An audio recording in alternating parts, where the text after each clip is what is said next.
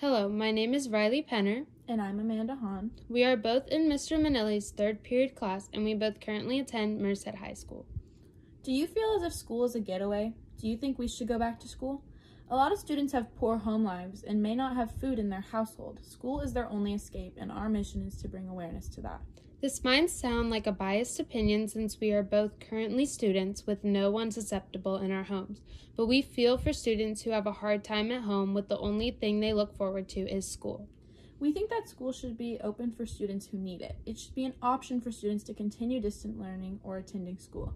A lot of students don't feel comfortable with the idea of attending physical classes during the pandemic, but we feel as though some students should at least have an optional getaway. Of course, there will still be precautions to stop the spread of the virus, such as social distancing, masks, etc. We just never know what someone else is going through, and sometimes having school open is the only way those students can cope and feel safe.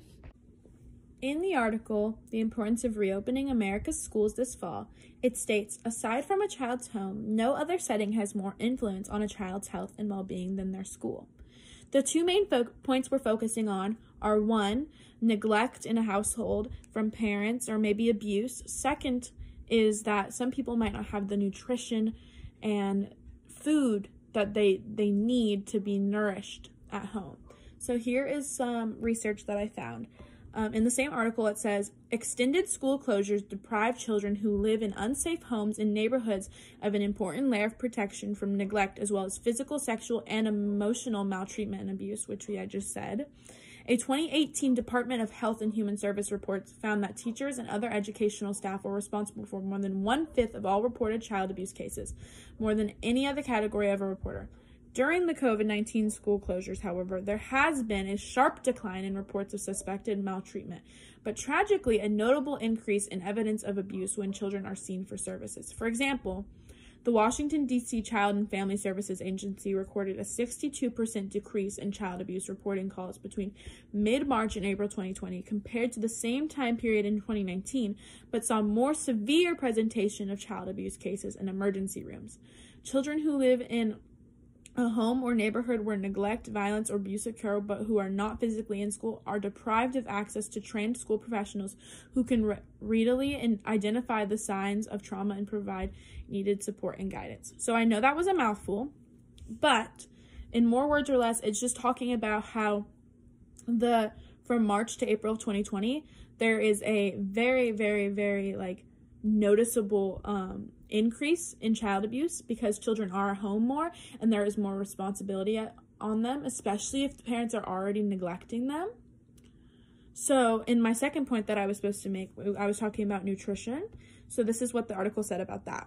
Extended school closures can be harmful to the nutritional health of children. Schools are essential to meeting the nutritional needs of children with many consuming up to half their daily calories at school. Nationwide, more than 30 million children participate in the National School Lunch Program, and nearly 1.5 million participate in the School Breakfast Program. For children from low-income families, schools' meals are especially critical source of affordable, healthy foods. While schools have implemented strategies to continue meal service throughout periods of school closure, it is difficult to maintain the type of school nutrition program over the long term. This is particularly a severe problem for the estimated 11 million food insecure children living in the United States. So basically, like I said, that's another mouthful, but in more words or less, it's just saying that, yeah, we're still trying to supply food to children, but it's hard because a lot of families won't come forward about it.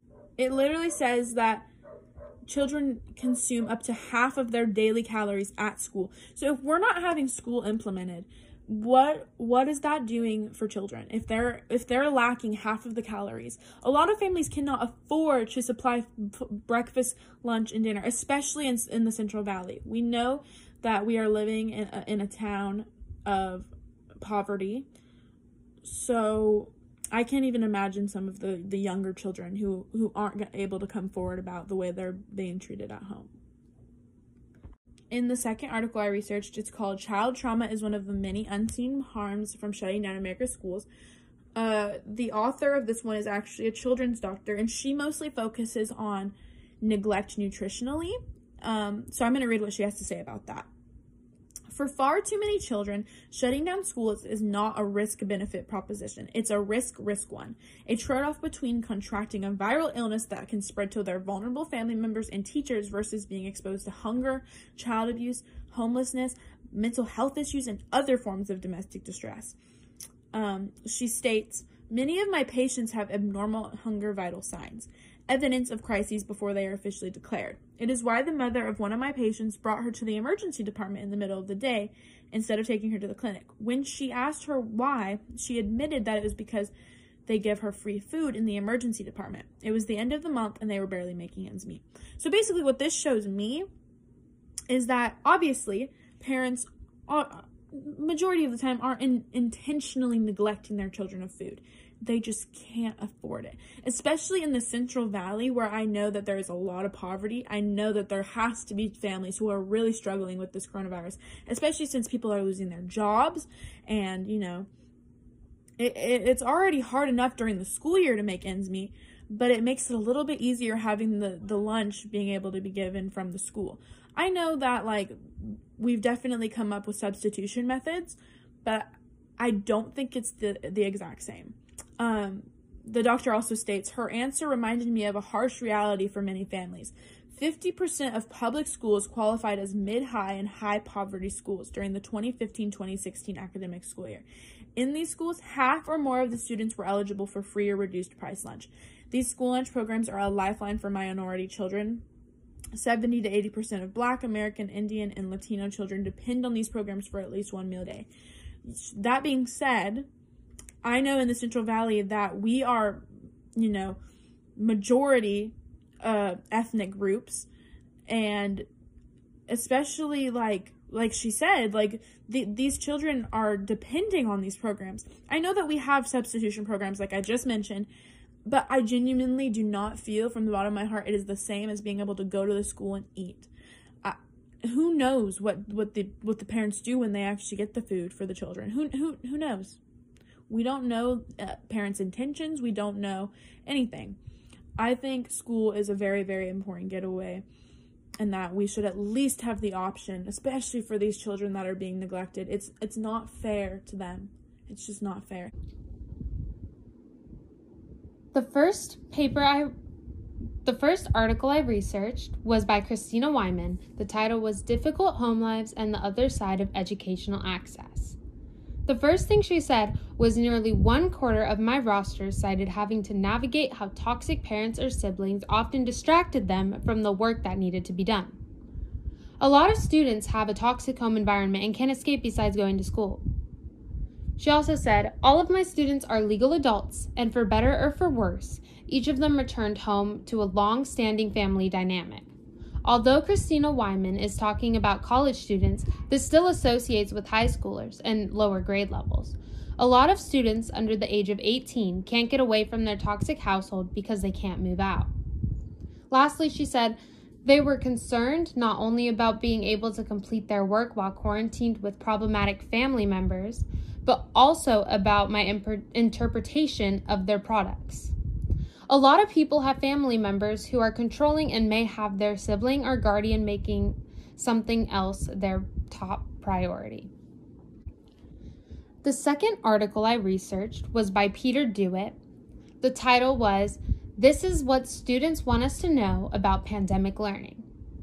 The first thing Peter Dewitt said was what makes pandemic learning harder is to note that not every student has enough to eat every day. Some students aren't able to eat because their parents can't provide food to them, whereas school offers free meals. So Peter Dewitt did a survey on K-12 students, and these are some issues the students in the U.S. are facing. 10 million do not have access to a laptop. Close to 30 million students qualify for free and reduced price lunch and need breaks to go to school to pick up their lunch. Students are taking care of their siblings as their parents are essential workers and lack other child care options. They are struggling with virtual learning and do not always know how to connect. They live in cities where city buses are being used to create hotspots for 2 hours a day so they can get online. So Peter Dewitt talks about all of these things that make it harder for students to be able to do distance learning and how it affects them.